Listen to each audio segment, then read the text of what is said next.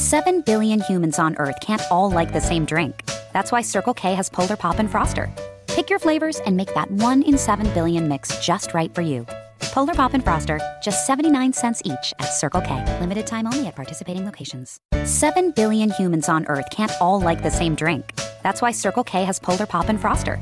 Pick your flavors and make that 1 in 7 billion mix just right for you. Polar Pop and Froster, just 79 cents each at Circle K. Limited time only at participating locations. USA! USA! USA! USA! Thanks for listening to Uncle Sam's Soccer Podcast, keeping you up to date with the latest in American soccer. And don't forget to subscribe.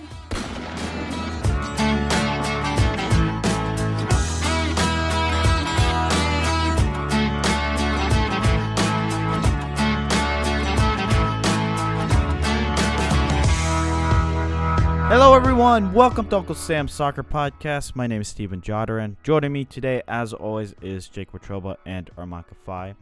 And on today's episode, we overlook England. Just kidding. Now listeners, if you haven't done so already, hit that subscribe button on whichever podcast platform you are on. Leave us a 5-star review and follow us at Uncle Sam's Soccer Pod. Now, let's get straight to it. Fellas, did you guys watch that Costa Rica-Mexico match last night? I did. I know, Armand, you made your non-soccer friends watch it. That is how dedicated you are to this game. Yeah, I made them watch it with me, and they were really into it. So I think I converted you guys into being soccer fans. Are you proud of me? Well, no, not really. You still walked around with a Tottenham jersey, so you lost a lot of points. It looks cool, man. It looks cool, man. I told you guys, like, I stick with my picks. You know, I said they were gonna have a really interesting run in Champions League, and I decided to buy a jersey in honor of that pick. Also, the Revs are only a couple points out from a playoff spot. Yeah, you guys hate Bruce Arena, but he's kind of whipped them in shape. Well, you said that they were overachieving by not being last place in the Eastern Conference last week when we spoke with Joseph Lowry on that episode. They were definitely overachieving. Now with Bruce, they got that little boost. They're definitely a little over. But, it's not as good as my overachieving FC Cincinnati, who should be in the championship right now. Yeah, they're Jake. overachieving. They're overachieving by being in MLS. That's what they're overachieving. Oh my God! I know terrible. It was a bad prediction. It was a bad prediction. I wanted to be contrarian, and I look like an idiot. Yeah, 7-1? they are bad. 7-1? They are bad. You saw them in person. How was that? Yesterday was the first time I left a match early because it was so ridiculous. It got to 6-1, and it was in the 70th some odd minute. Hey Jake, how were those celebrations? Mason Toye scored his first goal, so that's okay by everybody's standard, right? That's what everybody said about some of the. You know what? We're not getting into this. We're not doing it. I'm just messing with you. Let's dive 2 feet in or jump 2 feet in here to this show. Let's get spicy right away. Better game. The U.S. women's national team's 2-1 win over France in the World Cup quarterfinals Friday, or Costa Rica versus Mexico last night? From a purely entertainment standpoint, Mexico, Costa Rica. 100%. Just from a purely entertainment standpoint, I think it's fair to say that, that game between the U.S. and France wasn't the prettiest game. It was boring, Armand. You and I disagreed. I never once during those 90 minutes, yes, leading up to the game, I thought otherwise. I was expecting France to go at the U.S. Megan Rapinoe gets the goal, and the moment that happened, the game was set. The game was over. France were in shock. The U.S. had total control over the match. I never once thought, oh man, this outcome is uncertain. Not because the U.S. had the lead, because France sucked. Okay, that game was boring. I did not think it was an entertaining match. Apart from when France got the goals 2-1, then France started to push. Last 15 minutes, sure. Maybe you thought the match was excellent. I just thought the U.S. overwhelmed France, and France really had no answers. France kind of buckled, and they started to do what they always do, and that's just retreat. Guys, let's take it back to before that match. When the news that Lindsey Horan was left off of the starting 11. Armand, let's get your take on that. That was pretty controversial on Twitter. What were your takes on that? What was your overall thoughts on Jill Ellis's thought process there? I don't like it. Again, she's someone that can add balance into the midfield. She can fly all over the pitch. It's tough because you have so much depth, but she's obviously one of the better players on the team. I think you have to start her. And sure, the U.S. was up 2-0 when she came on, whatever. I don't like it. I think you want to start with your best players. The World Cup, right? You want to have your best players on the pitch. She should have been on her to start. And you know what? Sure, the U.S. won, and sure, France at times didn't look like they're presenting that many challenges. But at the same time, I think it would have been even more comfortable if they had Horan in there, kind of dictating and picking players out. I think she's a really special player, and I'm baffled because Rose Lavelle, she had a pretty poor game, to be quite honest with you. And some people were lamenting her performance, like she was good. She talked to someone and they were saying, I said, she's been kind of meh. Like, it's an understatement. She's been kind of poor, to be quite honest with you. Armand, did you think the match was ever in doubt against France? In the end, when France scored, I felt a little momentum swing, but it was for like 2 to 3 minutes, and then it kind of died down. So the game was never in doubt. The game against Spain was a more competitive, a more worrisome match for the U.S. than this game against France. Jake, did you know that in the last 15 games in which Rapinoe has scored, the U.S. has not lost a game? Is she the best player at the tournament? If we had to give out the MVP award, best player of the tournament, I think she'll get it. It kind of feels like she's the best player in the tournament right now, doesn't it? She's playing with some swag. I love it. Yeah. I mean, 4 goals in 2 games and 5 for the tournament. But think about it. They were important games and important goals. And not to mention, too, with all the issues off the field surrounding Megan Rapinoe, she came out big in a big moment, in a big match, too. And it's pretty impressive with all that noise on the outside. She's able to dial it in and produce on the biggest stage in the biggest moment. Yeah, I mean, look, you can disagree or agree with her off the field politics, but nonetheless, that's a huge distraction for her and the team. Has to be. And the fact that she's going out like and performing like that, I mean, you have to sit there and respect it. I mean, she is leading the charge for the U.S. And honestly, without her, who, apart from Rapinoe, if she were to, I don't know, get a red card and leave the match, who is that next person to take charge? I'm not sure, to be honest with you. Who's that emotional leader for the U.S.? And that's got to be a little bit of a worry that it's all Rapinoe. And the fact that, God forbid an injury, or God forbid that she gets in a bad tackle and has a red card. Who's that emotional leader? Because, guys, the U.S. has scored first in all of these matches. They have not trailed yet. And the goalkeeping, especially if England take a lead, who's going to go back there and command the defense and lead the goalkeeper, who, Alyssa Nair, who's been shaky at best. I mean, she wandered into no man's land multiple times against France. She was meh. She wasn't that good. That's the question mark, right? The goalie's always been in the question mark. I thought that game against France was a bit better than the game against Spain, like you've been saying, Steven. What? You thought it was a better match? No, I meant relax. Let me get to what I was saying. In terms of how the U.S. played.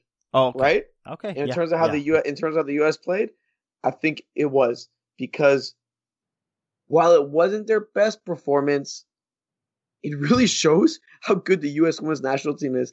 That they beat out arguably the second best team in the world, not playing their best football, and winning comfortably. Isn't that insane, guys? Well, Armand, I want to touch on this. The U.S. women's national team only maintained 40% possession against France. Now, obviously, possession isn't the determining factor in whether or not you win a game or how you perform. But did we see a shift in tactics at all on Friday? We did. We saw it was a bit of the U.S. starting to absorb pressure and frustrate France instead of having it being an open game. I kind of questioned it at first, but it kind of made sense a little bit later on. They said, all right, France, break us down. You're so good. You're this, you're that. Break us down. We're not going to give you these pockets to hit us on the counter with with our players out of position. We're going to be composed, cede possession, and say, hey, we're going to challenge you. You break us down. You come after us. You try to do this. And it worked. Putting the ball in France's court, they couldn't do it. They couldn't string together 3 or 4 passes together. It was insane. It was a very sloppy game, but I think, to the U.S.'s credit, they made that game sloppy. And you know what? It worked. It worked to perfection. So it wasn't a benefit, you think, of the U.S. for a game to be somewhat broken, to not have a natural rhythm, which I think was a huge criticism from a spectator standpoint, that the game had no rhythm. But I think you have to credit the U.S. Credit Jill Ellis. You know, we're gonna criticize her. We can credit her for doing that and switching to a 5-4-1 to frustrate. It did frustrate them, to be honest with you. I think outside of like a 3-minute span, like pushing France and making them try to do things, they couldn't do it. Armand, I want to read a quote from Dan Hayes of ESPNW.com. Dan writes, to win one of the most anticipated games in its history, the United States women's national team ditched any artistry on a sweltering night in Paris. Megan Rapinoe scored 2 opportunistic goals, and the U.S. erected its barricade against a French team, willed on by tens of thousands of fans that tried to break through. The Americans entrusted their fate to a defensive effort led by the least known among the star-studded starting lineup. First with 4 defenders and then with 5 in front of the goalkeeper, the Americans withstood surge after surge in a 2-1 win. But was it really France dominating that defensive third of the U.S., creating opportunities, or was it more Lisanair caught no man's land? And France, did they really have those shots on target that you thought, oh, they're really threatening, or they're knocking on the door? Not really. Think about it. The goal from France set piece was a set piece. But if my memory serves me right, Sam Ewis kept everyone on side on that free kick. If she wasn't backtracking, France would have been caught off sides, and we're talking probably about a 2-0 win over France. I thought, like I said, it was more nervy than I did anything else, and I think it was a good, hard-fought result. But, I mean, hopefully there won't be a letdown against England, who's a pretty solid side as well. Well, Armand, it's funny you mentioned that, because I want to talk about if this game against England in the semifinals will be sort of a trap game. A lot of talk heading into the game against France was kind of, this is the final before the final. And I want to read a couple quotes from Jill Ellis on the win over France. It was the most intense match I've ever been a part of. That's Jill Ellis via Sam Borden of ESPN.com. Now, keep in mind, Jill Ellis has already coached a World Cup winning team. So that just shows you the pedestal, if you will, that this game was placed upon. And I want to read another quote here via USA Today. This also from Jill Ellis. It started in the huddle at the end. As much as we were celebrating this win, I reminded them, we're just getting warmed up. We're on a mission. Question of the day, listeners, at Unc Sam Soccer Pod. With the game against France being viewed as the final before the final, is there any reason for concern about the game Tuesday against England being a trap game? Armand, let's start with you. No. The U.S. women's national team, they don't really let anything go against like their focus. Like I said, I think they're very tough-minded women, and I think they don't let anything get in the way. I think they're focused on a task at hand. It won't be a trap game or anything, but I wouldn't be surprised if you saw at the beginning of the game a little bit of like a little bit of a hangover. A little, like maybe the first 10 minutes or something along those lines. But outside of that, I think they'll be fine. I wouldn't expect a little bit of a letdown. That's the right word. I'm not sure that it's a trap game because it is still a semifinal, but I do think there could be an emotional letdown. Think about it. England, they're on the upswing of emotions coming off their quarterfinal match and their win. The U.S., Now they're coming down from it because the hype of England versus the U.S. is not as big as France-U.S. So, Armand, I do think you're correct in saying that you might have 10 minutes, but this is more of a mental thing than anything. This is all mental. So if the players can get into the right state of mind, then this shouldn't have an impact whatsoever. But we have to also remind ourselves that England is a pretty damn good team.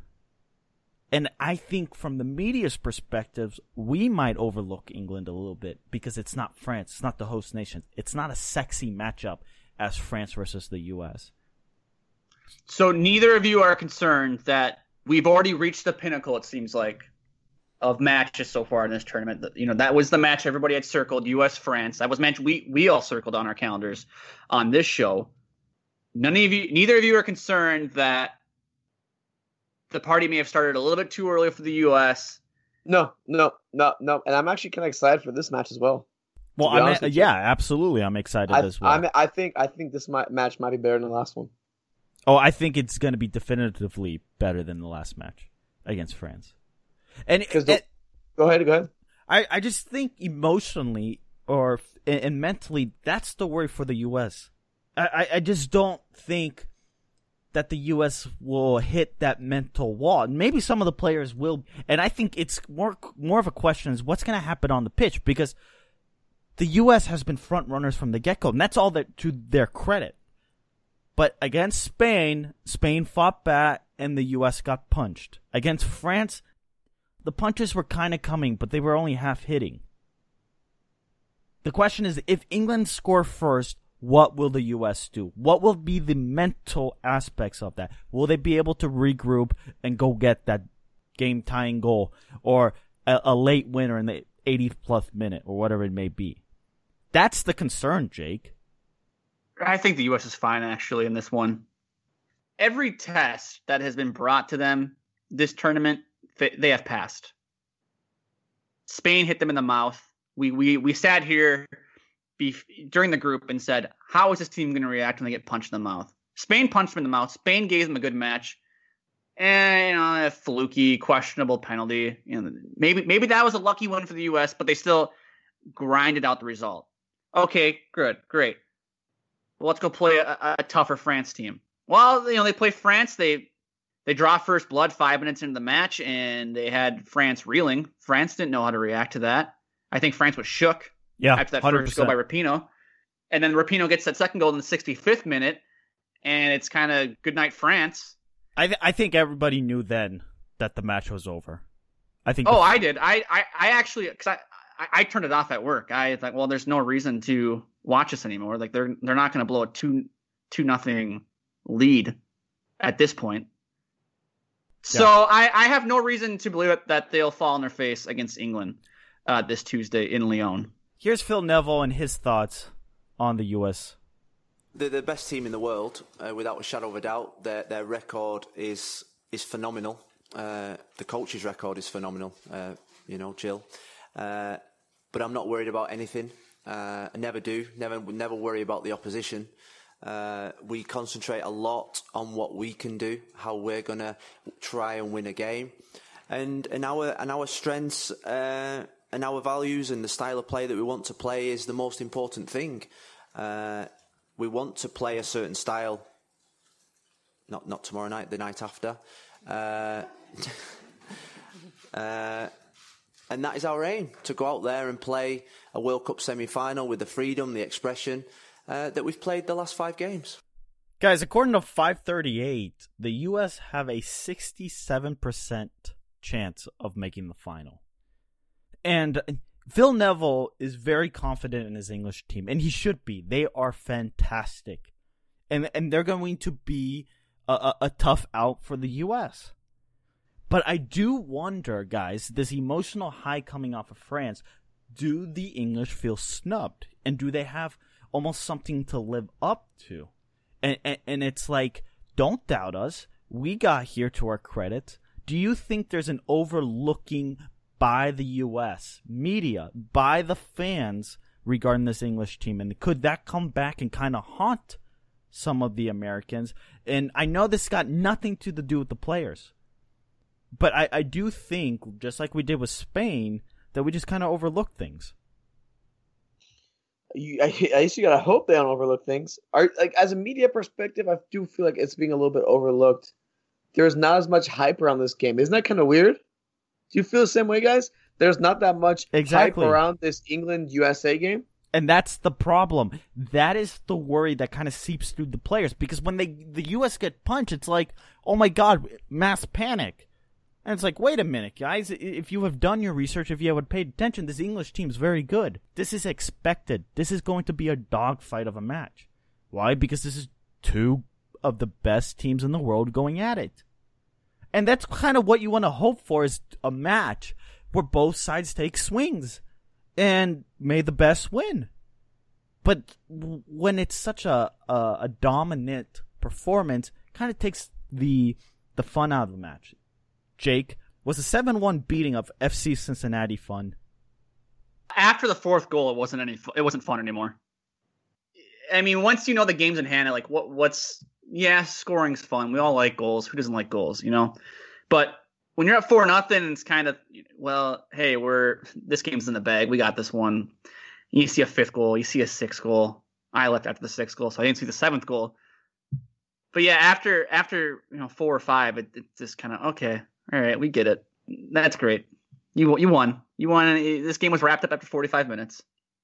Guys, an interesting note here. We're talking about if the U.S. is overlooking England. And I don't know if this is necessarily overlooking England or not, or if it's just part of the process and part of the experience of doing a World Cup and you have to look ahead, win or lose. A couple members of the U.S. women's national team staff scouted England's hotel as a potential venue for if they reach the World Cup final. England coach Phil Neville said it was bad etiquette and that England would never do that. Are we supposed to make anything of this? No, I think it's just Neville trying to use this as bulletin board material to say, hey, to his players, they're doubting us. They're already, preparing to play, to the final. They think we're pushovers, just to hype them up. There's nothing. Teams probably do this all the time, and we don't know about it. Bad etiquette, whatever. It's crap. He's just playing mind games, smart mind games. But so we're talking about it, but I think it's just crap. Yeah. Yeah. Neville knows we're the underdogs, so he's trying to draw any extra bit of bulletin board materials he can here from this. So if he can, his team's performance is just 1% better than it usually is because the U.S. was looking at England's team hotel for a potential date in the final of the World Cup. Then if you're Phil Neville, you have to do it. That's all it is. Yeah. Guys, USA versus France averaged 6,335,000 viewers on Fox and Fox streaming sources, according to Nielsen Fast national numbers. With 6.1 million viewers on the Fox network alone, the U.S. women's national team match is the most watched FIFA Women's World Cup quarterfinal on record in the U.S. Are we expecting even a larger number against England? No, I don't think so. I think it's underhyped. I think it might be less. Honestly, that's kind of weird. It's weird because you usually expect an upward trend, but that combined with the fact that it's on a Tuesday, 2 p.m. Eastern in Lyon. 2 p.m. Yeah, 2 p.m. Yeah, I think it might be a little bit less because it's underhyped. Yeah, I agree. I don't think it'll be much less though, but I think it'll be less. It's a lot easier for people to get work off on a Friday than it is to get work off on a Tuesday. However, though, you could say it would be. You know what? I'm gonna take it back. I think it might be more now that I'm thinking about it. 2 days before the 4th of July, people have work off this week because of the 4th. I actually think it's gonna be too bad the game's not Wednesday. Too bad. I actually think it's gonna be about the same. Actually. In addition, the match averaged 211,000 viewers online, making it the most streamed Women's World Cup game ever. Yeah, streaming. That's where I think sports viewing is going to go into streaming. So those are good numbers. And for context, 2015 quarterfinal over Chile, which was aired prime time, which is significant because prime time is always the highest viewing, averaged 5.74 million viewers. So some fun stuff there. And Jake, give me the fun facts. Steven, fun fact of the day here, or fun facts of the day, I should say, from at Opta Joe on Twitter. We'll start with the first one here. The host nation has been eliminated at the quarterfinal stage in each of the last 4 Women's World Cup tournaments. China in 2007, Germany in 2011, Canada in 2015, and France in 2019. All of them have fallen at this stage of the World Cup.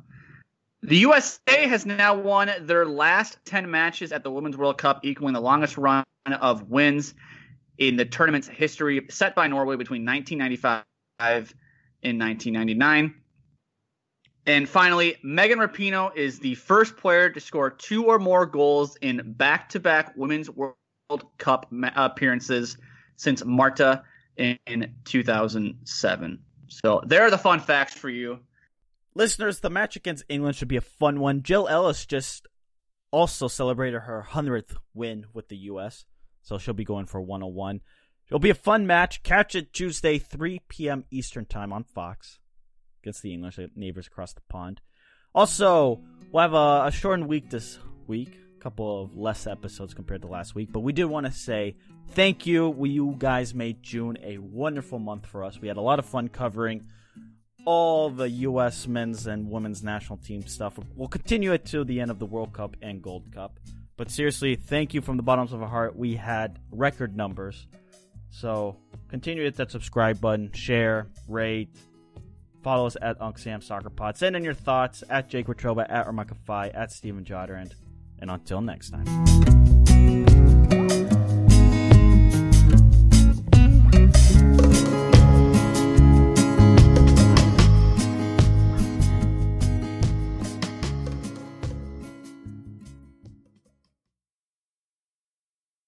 Charlie loves cherry, so he fills his Froster with wild cherry, cherry cola, and tops it off with cherry limeade. It's the cherry on Charlie's Day. Mix the Polar Pop or Froster that works for you. Just 79 cents each at Circle K. Limited time only at participating locations. From a bird-watching nurse to a line-dancing firefighter, nobody's just one thing. That's why Polar Pop and Froster aren't either. Choose from all kinds of flavors and make your mix. Polar Pop and Froster, just 79 cents each at Circle K. Limited time only at participating locations.